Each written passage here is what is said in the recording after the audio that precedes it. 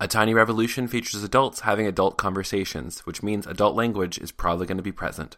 Just so you know. Should all acquaintance be forgot and never brought to mind? Should all acquaintance be forgot and days of auld lang syne? For auld lang syne, my dear, for auld lang syne, we'll take a cup of kindness yet for auld lang syne. From the Bedlam Podcast Network, this is A Tiny Revolution, celebrating our everyday victories while telling the stories and having the conversations that actually matter. My name is Kevin Garcia, and if it sounds like I'm a little groggy, that's because I am. Because my voice isn't warmed up yet, because it's the early morning and I have just had, a couple of social events over New Year's, to say the least. Because of that, I'm getting to the podcast a little late. New Year's plus getting ready for GCN this coming week. We're just a little bit busy, aren't we? So I'm going to go ahead and jump into this. Actually, today you're going to be listening to 2 different segments, and I'm so excited to share that with you. And it actually all has to do with the Gay Christian Network Conference coming up this weekend in Pittsburgh. If you're coming, I am so excited to be with you. I'm so excited to help lead worship alongside Darren Calhoun. And I'm excited to just connect with the body of Christ. Because it's been a while, fam, and so we're going to get together. We're going to look back at last year and, shake our heads at the losses and look forward to the future towards all the good things that are going to happen. So let me go ahead and jump into this. This first conversation is actually with my friend Matthias Roberts, where we're talking about our workshop that we're doing at GCN called Stand Your Holy Ground, subtitle Moving Beyond the Debate. We'll talk a little bit about what we're doing with that while we're in the conversation, but let me tell you about Matthias real quick. Matthias Roberts is a writer and speaker advocating for change in how faith communities engage with LGBTQ plus people. He's a graduate student at the Seattle School of Theology and Psychology, working on a double master's, one in theology and culture and the other in counseling psychology. By trade, he's a graphic designer and photographer, and in his spare time, a writer and reader. Passionate about people and the ways that we fit together and form culture, Matthias Roberts is unapologetically Christian and gay. Alright, let's jump into this thing and have some fun with it. This is my conversation with Matthias Roberts.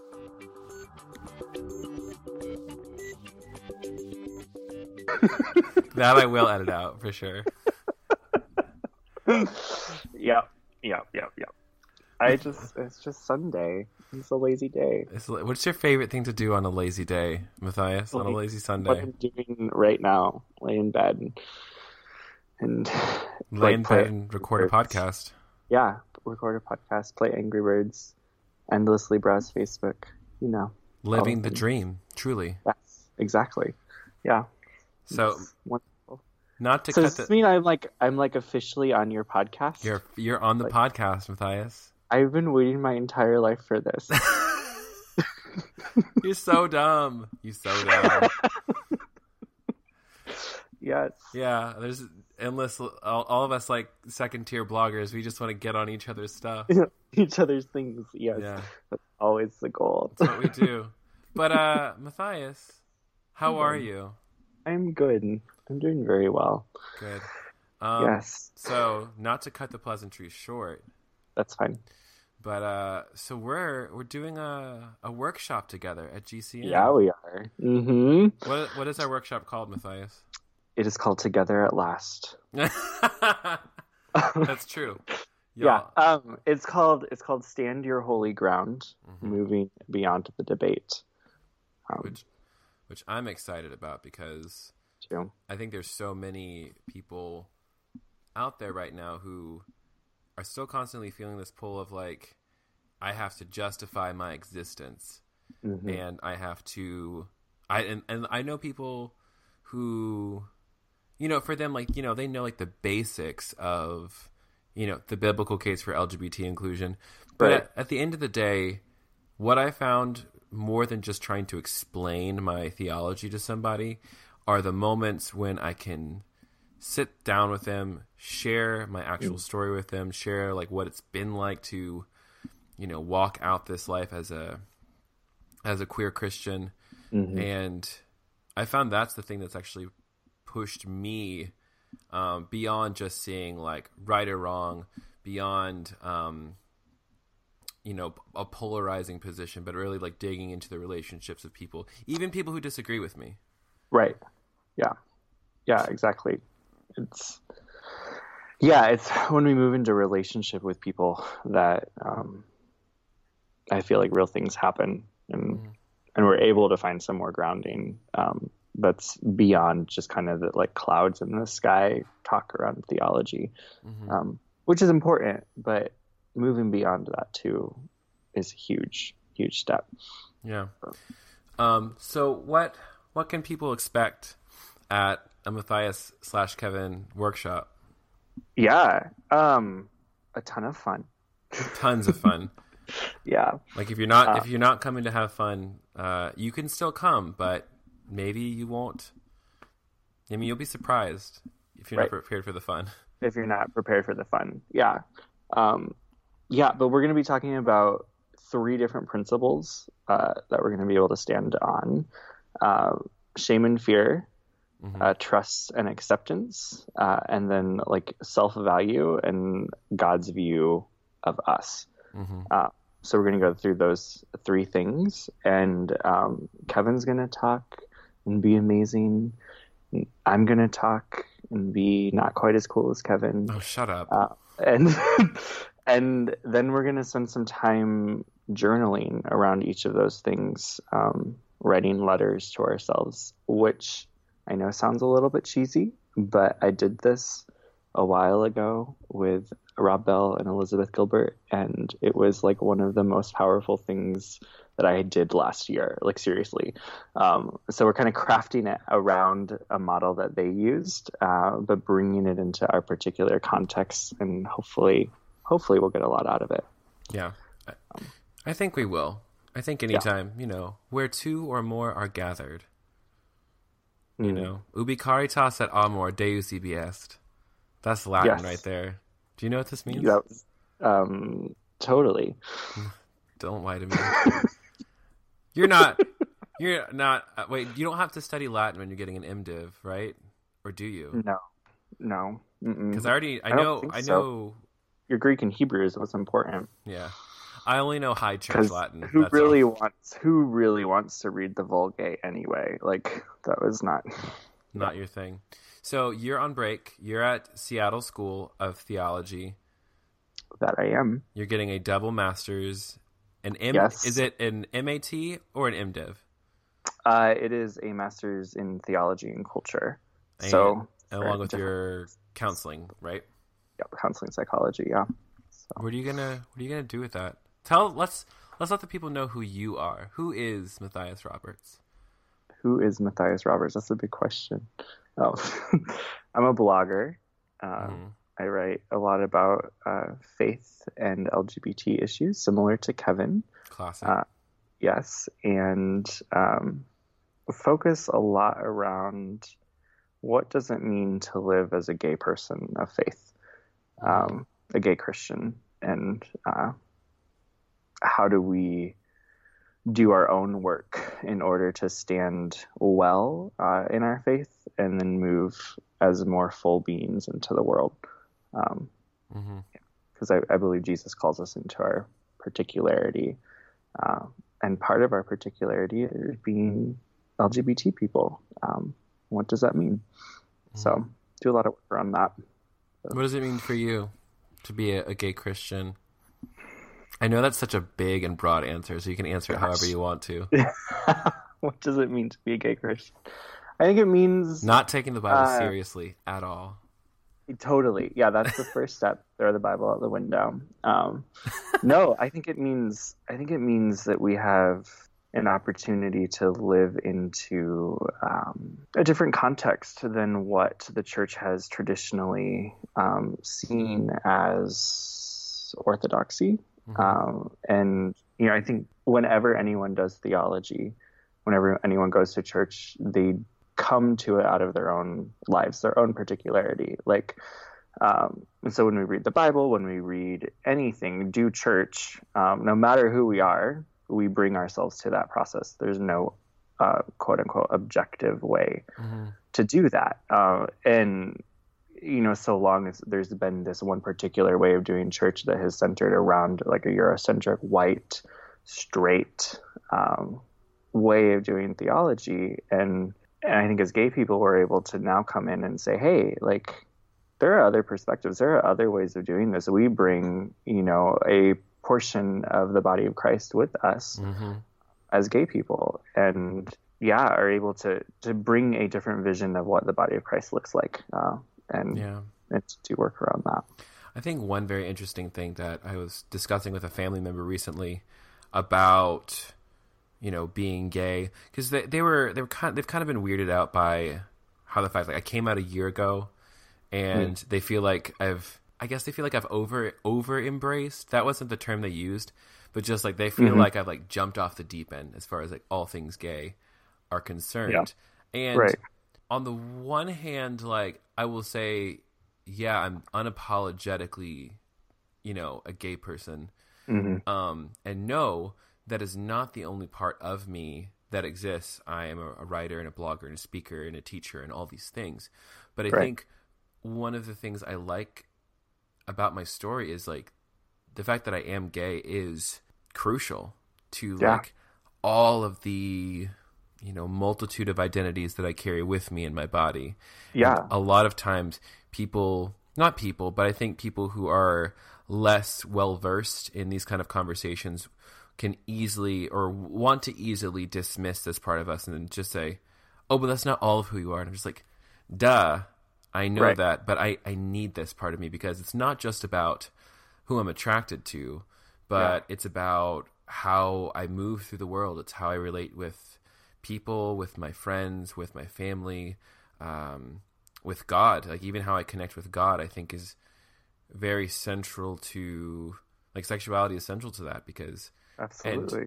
And you can correct me if I'm wrong, but just I have this idea that just like sexuality is simply the need, among other things, like the base core of it is like this need to connect with other people, and then I say by extension our need to connect with God.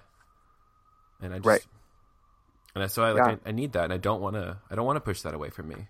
Absolutely. Yeah, because I think we so often try to split off our spiritual side from our bodies, or our rational side, our minds, off from our bodies, and the reality is we can't do that without grave consequences.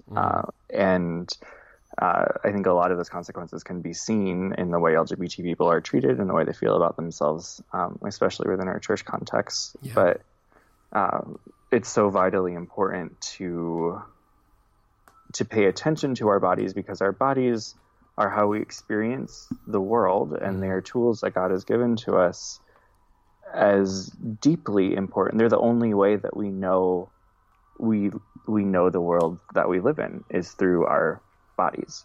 And, it's so good. I think a lot of us were taught growing up, like I remember the one that I always kept like telling myself when I was still struggling to reconcile faith and sexuality was this whole the spirit is willing but the body is weak. And I think for like people who like get so mad about like I got told one time just that you only believe in the Gnostic gospel. I'm just like, right. I'm like, that's so not true. I'm like, that's literally the opposite. Like right. The way it's the exact opposite. It's like, I'm trying to get both and like get it all in here. Right. I mean, because Gnosticism is a way of denying the body and moving away from the body. And I think something that LGBT people are able to do that the straight church hasn't been able to do is be able to say, hey, look, like our bodies are so important.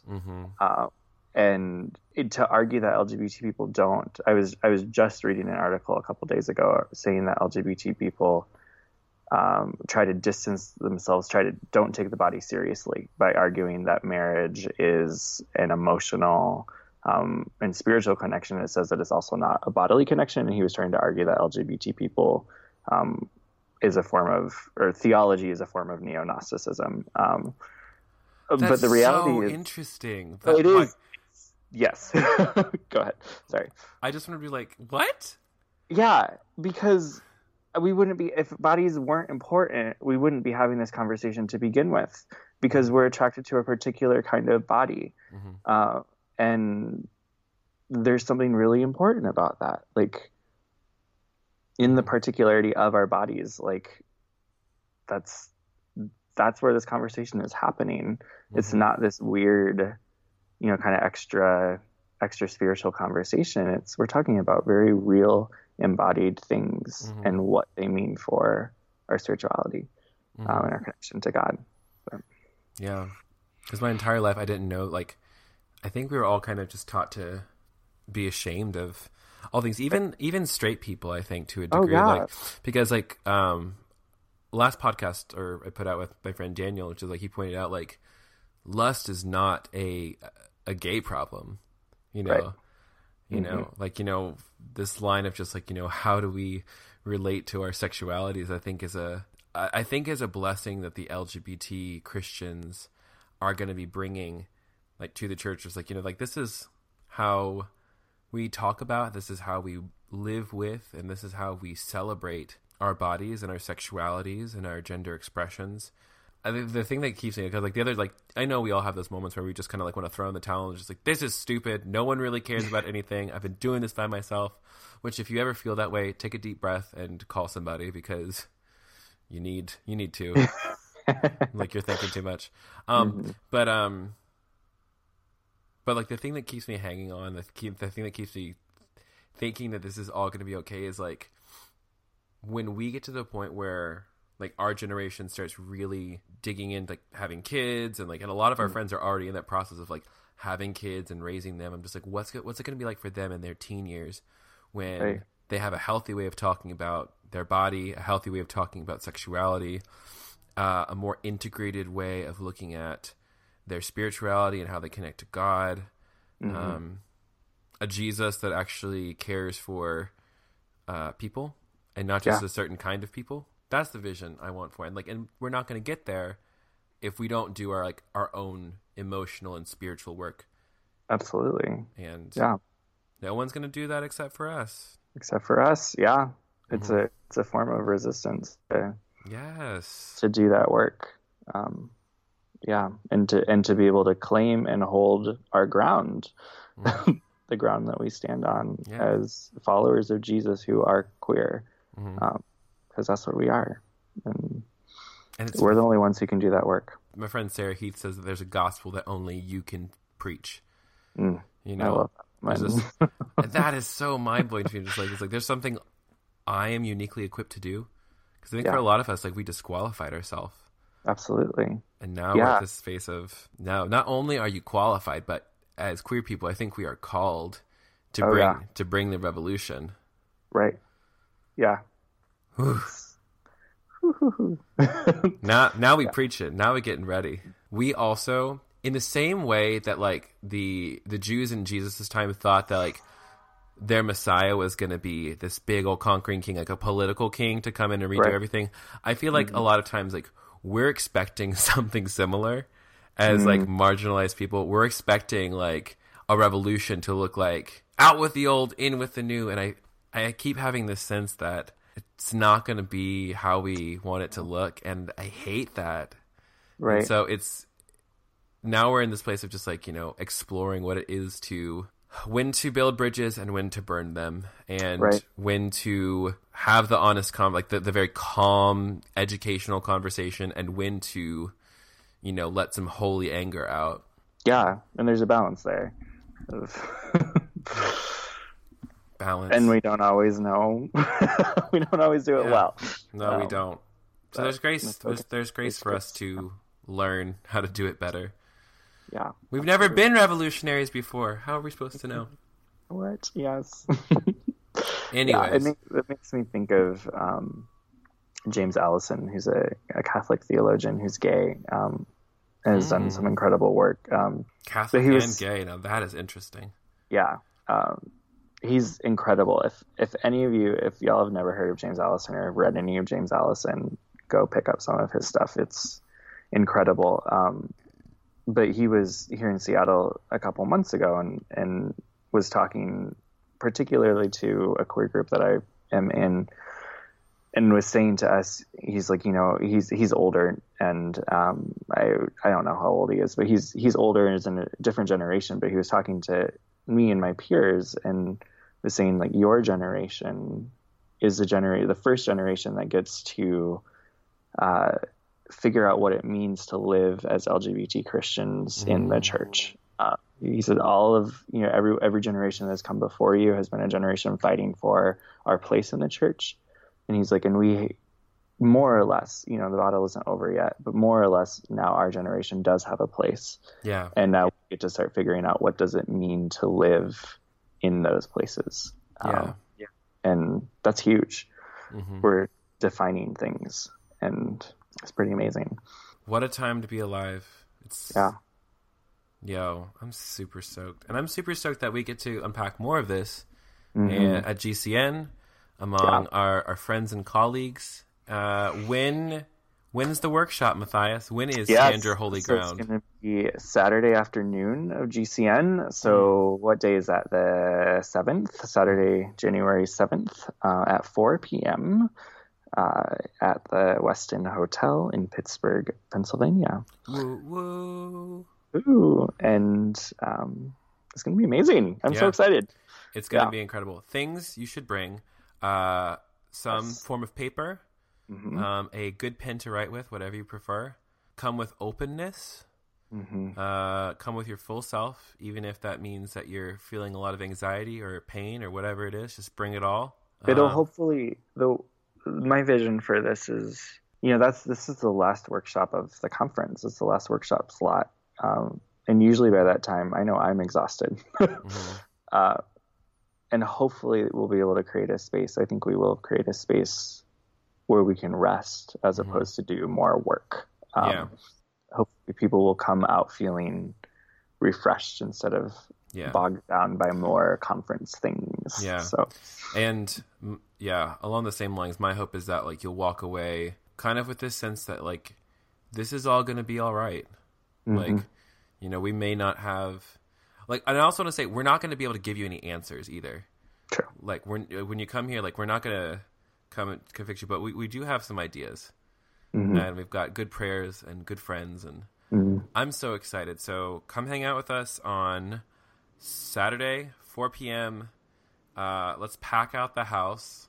Which I still can't believe they gave us a room with 200 people. Like, I was give us a big room. So fill it out so we don't feel like we're total failures. Because we do have egos, and every now and again I need a little inflate. I ain't too proud to beg, everyone. I ain't too proud to beg.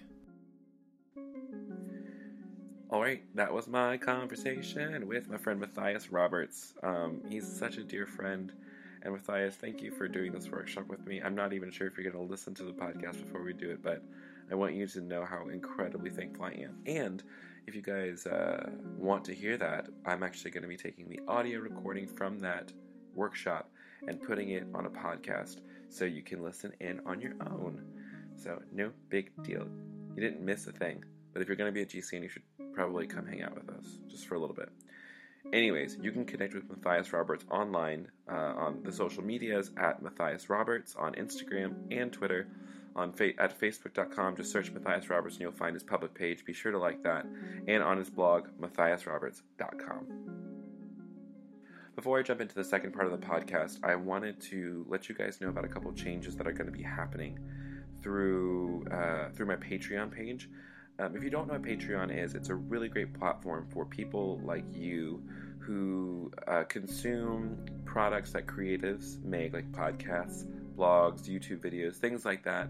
You know, independent creators who are doing their best to, they do it because they love it. And like me, like I do the blog and the podcast because I feel like it's part of the ministry that I'm called to do. But I will say it also comes with some expenses, like paying an editor, paying hosting fees, along with time and energy that's put into this sort of thing. So what Patreon allows me to do is actually invest more time in creating resources for you and for people like you about faith, culture, sexuality, all the things that we think about to try and make the world a less dark place. But again, that comes with a cost, both time and money. And so Patreon is actually a way to give monthly to support those people financially. So whether it's $1, $5, $10, $50, if you have it lying around, you can become a part of the process of creating more resources for LGBTQ plus people, for people of faith, for people who just are a little bit, we think differently about Christianity. And I want to let you know that there's also going to be changes happening with that. Reward levels as low as $1 are going to come up after GCN. I'm going to be launching everything, which has to do with the publishing of my book, with a couple of video series that I'm trying to create. Just some really, really fantastic resources that are going to be a help to more people. So if you want to become a part of that, go over to patreon.com/subscribe to learn how you can support this work and work like it through Patreon. All right, now on to the second part of the podcast where I'm talking with my friend Amber Cantorna.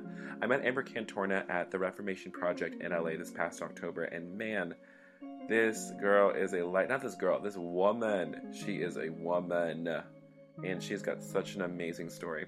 So let me give you some background info on her.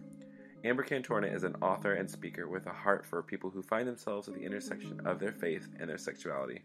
Focusing primarily on LGBT and faith topics, she strives to bridge the gap between two seemingly opposing communities and help navigate their journey through the crossroads. Amber has been featured on the Huffington Post religion column, as well as on Liberal America and other writing mediums. She's been interviewed on a dozen different podcasts, including The God Show, the CanCast, and she travels all over the country speaking, sharing her story in hopes of creating conversations for change.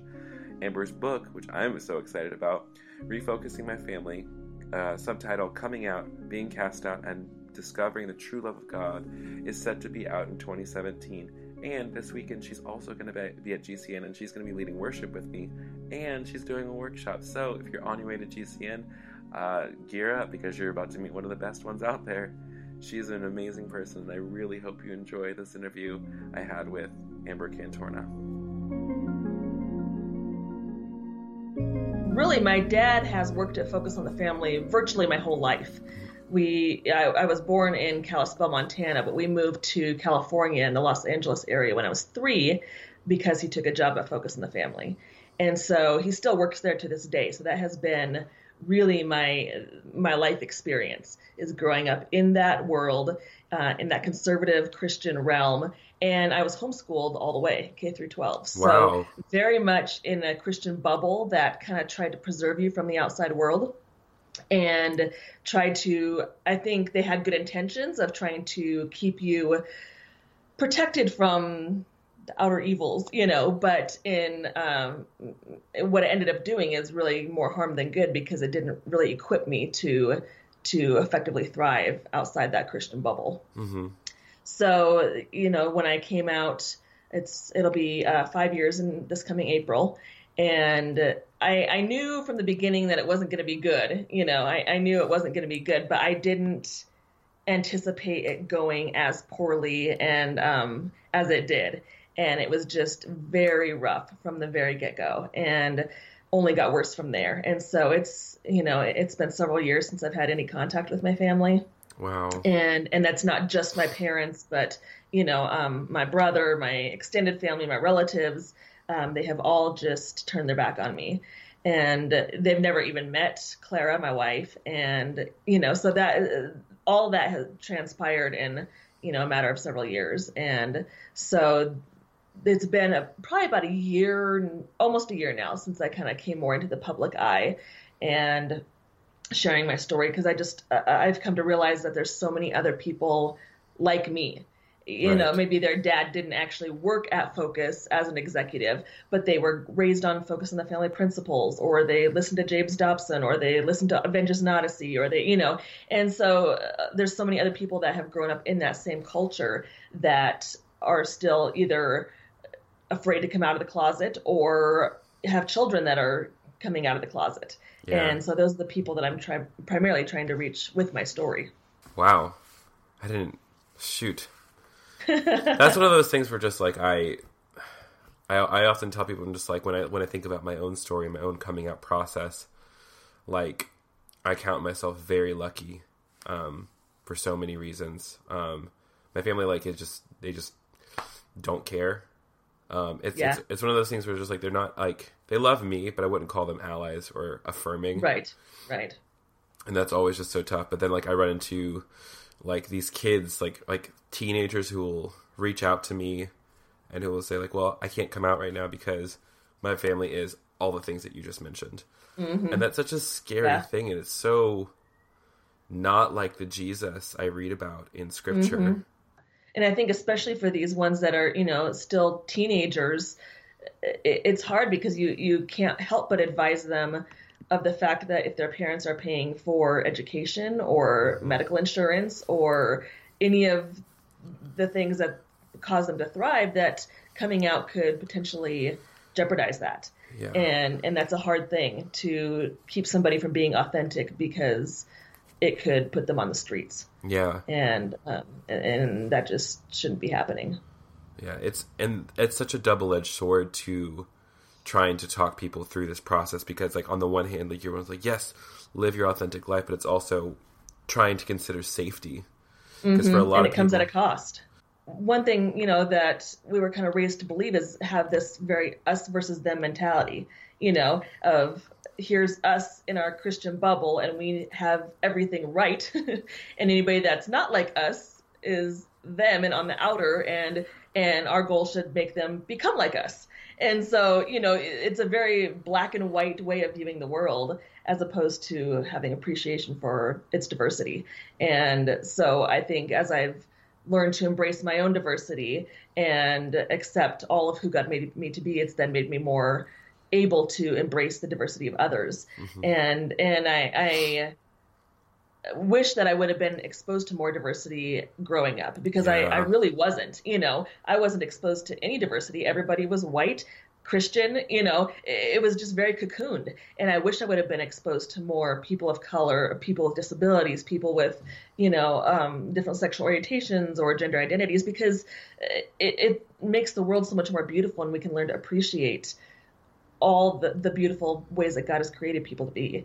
And so I think learning to accept myself now has only given me a greater appreciation, not only for other people in general, but also for the diversity of God himself. Yeah. And the beautiful diversity that God is so much bigger than we give him credit for. Yeah. And he's so much bigger than this little box that we try to put him inside. Mm-hmm. And I think it's pushed my faith to such a greater level than I had ever known it to be before.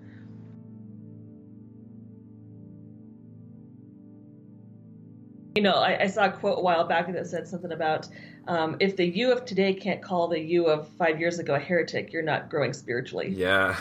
And I thought about that. I was like, I love that, because it's so true. Like, even, I came from the mindset of these people that I'm now, wanting to help embrace a broader diversity of God. That's where I came from, and so there's a lot of grace, I think, there for that, because I know that's where I came from. And I think a lot of times fear is what keeps them from moving forward. And, the fear of, well, if I'm wrong about what the Bible says about same-sex marriage, what else am I wrong about? And suddenly you're afraid of your entire foundation of faith crumbling beneath you, And I think that fear is very real. I remember facing that fear myself. And so I think, I have a lot of grace for people in that place, but at the same time want to move them along the spectrum of seeing a broader diversity of God. Yeah. And I think, it's important for us to realize how much bigger God is than the little box we try to put him inside and the little rules that we try to make him adhere to. There's so much more to God than that. Yeah. The upbringing that, you and I both came from, we're comfortable inside our little box because we have the answers and we think we have it all together. We know what God looks like. And when we start breaking outside of that, it can be scary because you suddenly you don't have all the answers and you're afraid and you're doubtful. And I think, it actually takes more faith to live in that tension of doubt and not knowing and wonder and mystery than it does to have all the answers, But I think it has made my faith stronger. And I think I've come to a place where I'm okay with not knowing everything and not having all the answers, and okay with just living in a space of mystery and being okay with, I don't always know, but that's okay. And I know that my understanding of God is ever growing and expanding in itself. But I've had that same realization, is that like when you pose that one question, it also has 1,000 other questions that follow. Like, what else am I wrong about? Like, how do you start out those conversations with people who are just kind of starting their own form of like deconstruction of their own faith? I think everybody has to take it at their own pace. The journey doesn't look the same for any two people. Everybody has to take their own journey. Everybody has to search out the scriptures for themselves. Everybody, I think for myself, it came as both that I needed the head knowledge of realizing, kind of what we learn at things like the Reformation Project about the cultural background and the history of the Bible and the time that it was written, and how to look at it through the lens of that as opposed to literal interpretation. And so I think my head knowledge needed that to help reconcile my own sexuality and faith. But then I also had another component of me that I realized really clicked into place when I started seeing same-sex couples in loving monogamous relationships that were committed to one another, that loved God.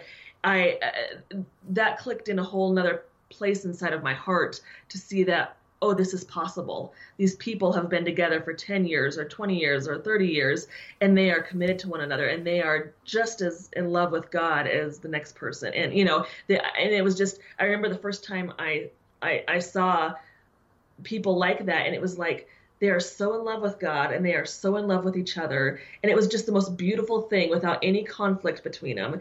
And I think for me, that really did a lot inside of my own heart, because I had both the head knowledge and the heart experience to go with it to make it all click into place. Mm-hmm. And so I think the journey for each person looks different, and you can't rush it. And I think the coming out process for each person looks different based on their circumstances. And they just need to be very gentle with themselves and give themselves grace and time and space to work through it all, and when the time is right, they'll know it. And there's no other person that can tell them, oh, you should come out or you shouldn't come out or whatever, because they need to do it in their own time and when they're ready and when they feel like they need to, Yeah. That's always been like something so very tricky for me, because I noticed like for a good man, and this is still something I'm kind of like trying to break myself of, is becoming a fundamentalist of my own experience. Where like I came out in a year, and like now I'm already jumping into like advocacy work, and I'm already like, teaching about this stuff, and I'm doing workshops and traveling and just doing the things that we do, or have found myself in a few situations where I realized that like I kind of wrecked certain really good friendships because I was pushing too hard, too fast. Mm-hmm. It's this space of I have to remember, like, I took 12 years. Yeah. 12 years! Yeah. No, I was going to say, I don't think there's any shame in setting boundaries. I know when I first came out, I felt like, oh, I have to maintain relationships with all these people because I have to prove to them that I'm still the same person. And I have to, live my life in front of them so I can convince them that I haven't changed and that it's still possible to love God and be gay. But forcing myself to do that didn't change their view of me. Yeah. And in turn, it only did more harm to my own heart as I put myself in situations that weren't safe. And that did a lot of emotional damage to me. And so I think there's no harm in setting healthy boundaries that keep you emotionally safe and mentally stable and, create a safe space for you, because it does take time, and sometimes you may have to step away from some relationships for a while and come back to them when you feel ready, and there's no shame in that. Yeah. That's a big part of what I learned, because I wanted to maintain so much of those past relationships, because they were key in my like spiritual development at the time. Absolutely. Too. And it's hard to, and you don't want to let them go because you care about these people, and you want them to continue to care about you and not see you differently. I think one thing I've run into before is with some of those old, not older, but just like certain relationships from my past circles, where individuals will say like, well, I don't want to see you for your sexuality. I want to see you for you, and I love you because you're you. And I was like, yes, but also like, this is a big part. Like this, my sexuality still is me. Like, just like your sexuality is you. Like, I feel like there's like a genuine, there is a genuine lack of understanding of how, sexuality is not this like parsed off thing in the distance. Like, it is how we perceive beauty, and it is how we relate to others, whether it be platonically or romantically. It is how we express, I think it's even how we relate to God in many ways. And that's tough to try and like, and when you're working, like, I think that our one thing we all have to realize is that it's not our job to try and convert every single person. It's not our job to try and save every person. Like, the only person that, we can't even save ourselves. That's why Jesus was, here. That's why, when we realize like it's not our job to save or convert the world, like it gets easier, I think. Yeah. Some people will watch you from a distance. There's been some relationships I've had to just let go of and be okay with that and quit trying so hard. But some people have kind of distanced and yet still in the distance kind of been watching. And I can see that over time, just watching me from a distance has changed them and has moved them along the spectrum, and that's encouraging to me to see that as they're watching me live my life out authentically and honestly, that they see that tension of, no, this isn't all who I am. This is, but it is a big part of who I am. And yet I am still the same person in many ways that I've always been. And watching me love God and love my wife and create our life together in this beautiful space. And as they watch from a distance, that's moving them along the spectrum of seeing, embracing more diversity of God.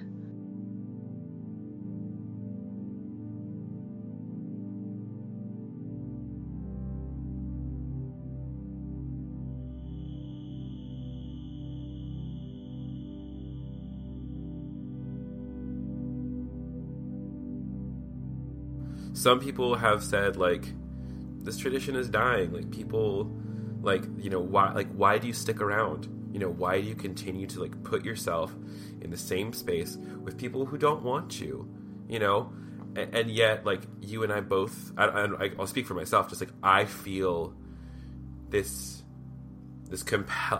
compulsion almost, just, and not a compulsion to stay from other people, but just like a call of the Spirit to say, don't run away. Don't go elsewhere. Just like go deeper.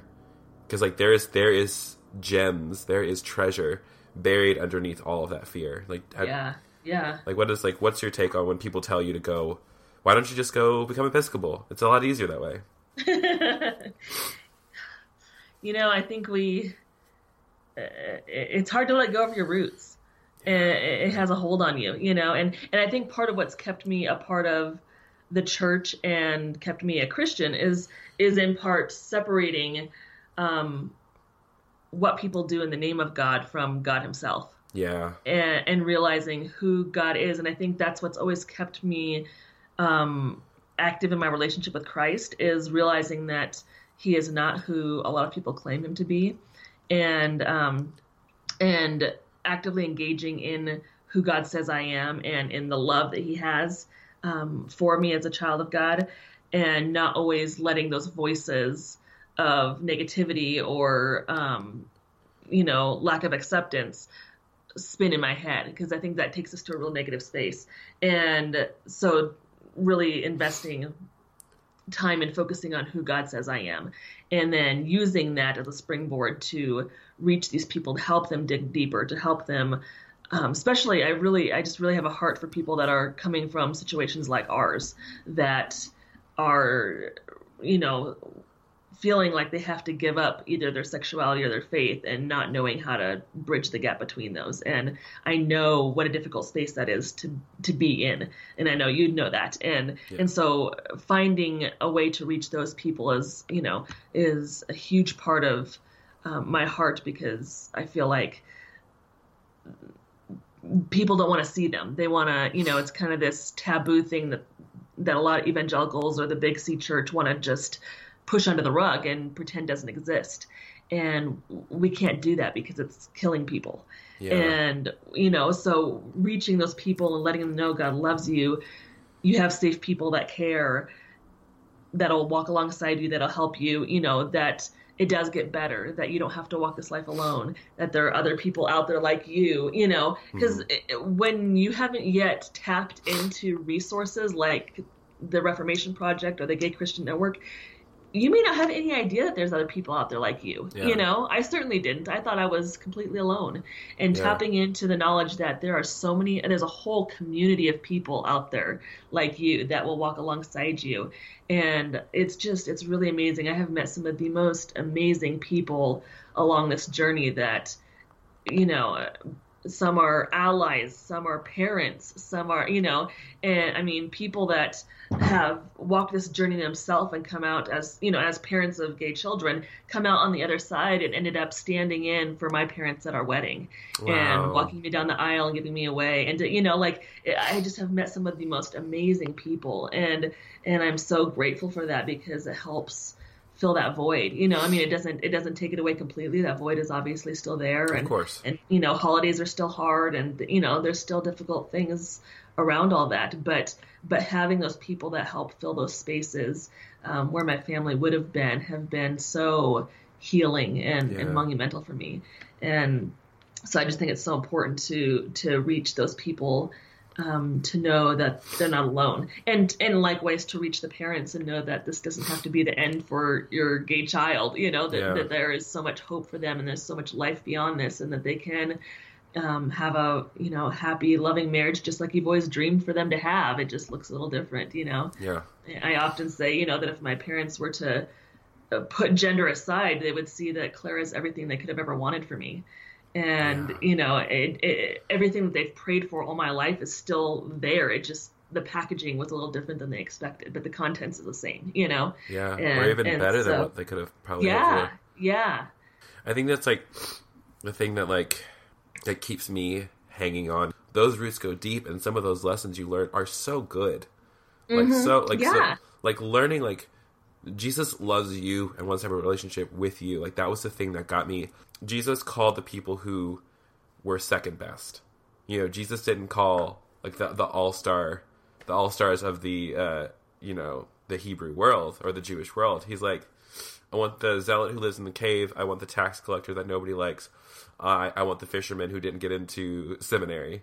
You guys, come hang out with me. Come, and that's what it drew me in. And I was the weirdo. Like, I was such a weirdo in, like, middle school. So at 9 years old, feeling othered and feeling different, that's what drew me in. And it was because of, the evangelical tradition that introduced me to a very personal Jesus. Mm-hmm. Yeah. I think that was monumental for me, too, because, around 12, 13, I started really developing strong roots in the evangelical church. And that relationship that I built with Jesus, I think, is what carried me through all these years. If I hadn't had such a deep personal relationship with God, journals filled with prayers and conversations and times that I just hours and hours and hours that I spent alone with God, I think that foundation and those roots are what carried me through.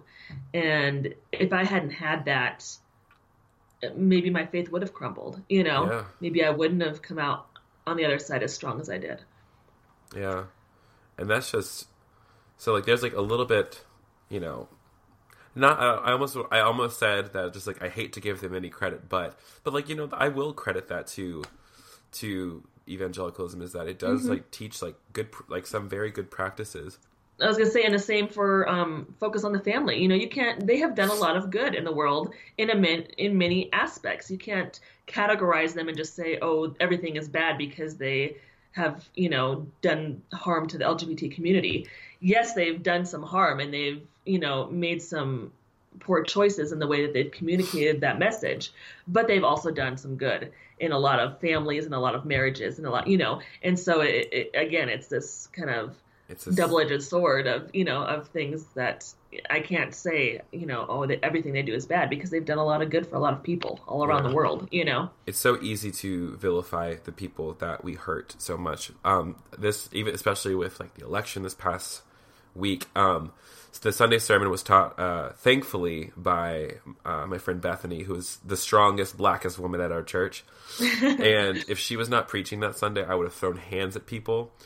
And she was teaching we're in a mini series on grace at my church, and she was talking about how Jesus said, pray for your enemies and bless those who curse you. And it's just like, that teaching sucks sometimes, because as LGBT Christians, as or as people of color, or like all like the other marginalized individuals, like these identities that we embody, we want, like, all we want to do is just go off and do our own thing. It would be so much better, but just like the way of Christ is so radically different than the way of the world, which is to if someone hurts you, eye for an eye, get out, and then you're done. But what we don't realize is that just like the way of Jesus is this reconciliation, but there's this tension that I feel sometimes between wanting to have such a justice driven position on my own, but then also in the same breath, like calling out the oppression, calling out the BS, making it known that people are dying, and it's because of this, because of bad theology. And then at the same time, Jesus wants that other person. It's like this really hard, hard thing to sit in. It's so hard. Hard to sit in that space where it's like we can't become the very people we oppose. If we treat them the exact way we feel like they're treating us, then we're no better than they are, and learning to rise above that and to love these people that we disagree with, and to learn how to live in this space together and model Jesus can be so hard. It can be, it can be so hard. Yeah. It's like there's a really fine balance between letting righteous anger push you towards doing something and being active and like getting the stories that need to be told out there and being involved with your community, involved with your church, and then also that gracious love that we're called to possess. Like, it's such a fine balance, and it's hard to find sometimes, especially with where we're at with everything happening in our country right now. Yes. I think it's a very hard line to walk, to love the people that we disagree with, and at the same time push for justice and equality. It's a tough balance to find. Yeah. And I think we're going to wrestle with it daily, Yeah. Because I think also something a therapist told me one time is that it's also kind of rooted in forgiveness in a lot of ways. And like, I don't want to ever ask people who are being oppressed to forgive their oppressors, because obviously that's not a good thing. But for myself, when I think about my own practice, if I don't choose forgiveness, if I don't learn what it is to lay that down and to pick up love instead, I stand to lose out on a bunch of healing. So it's like, it's almost like the old saying is, unforgiveness is swallowing poison and hoping the other person dies. And there is a level of forgiveness that I'm still learning, and I'm trying to embrace every day for the people who have hurt me and who still hurt me.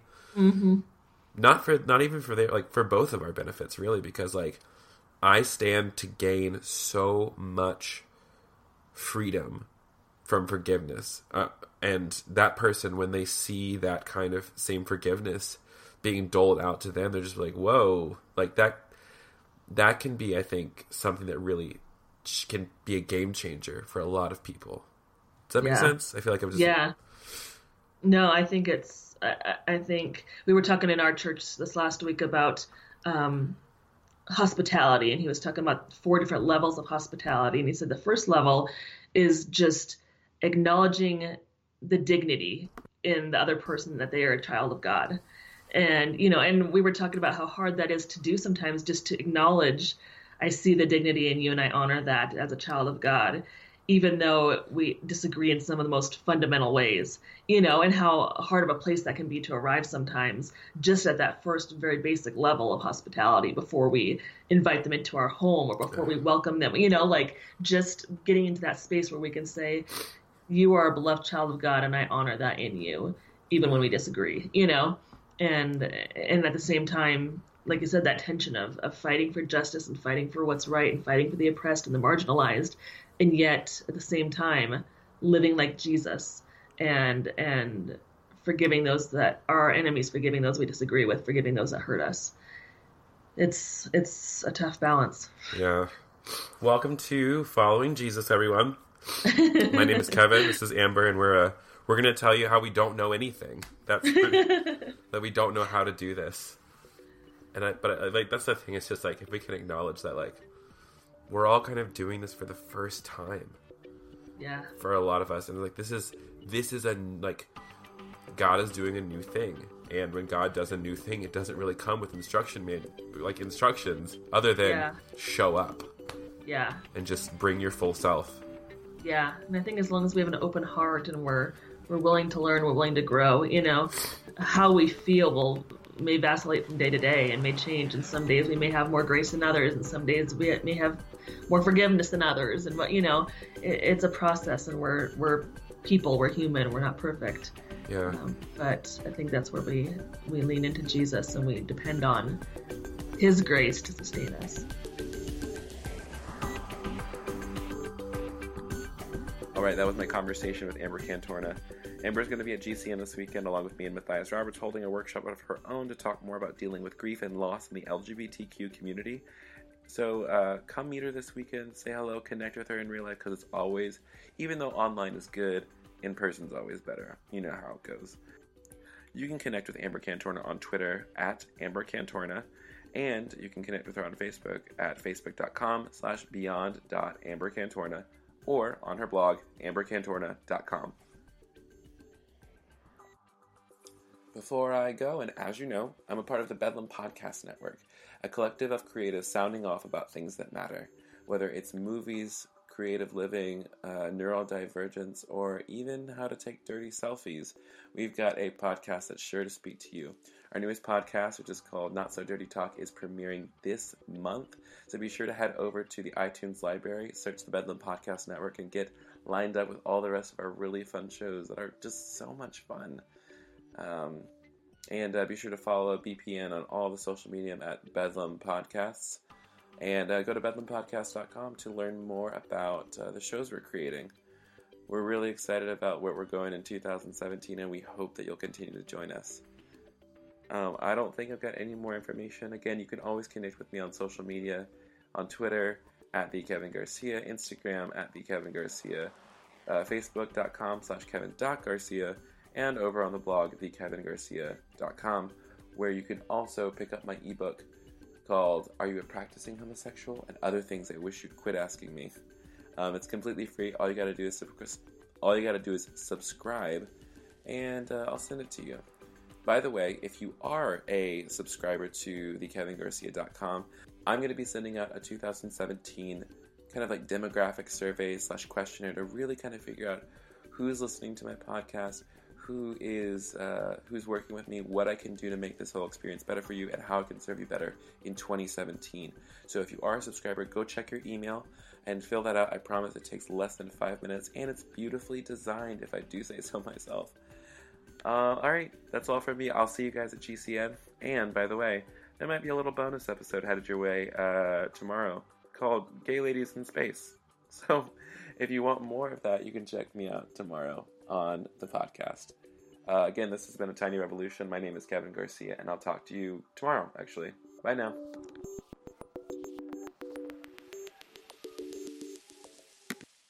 I've been waiting my entire life for this.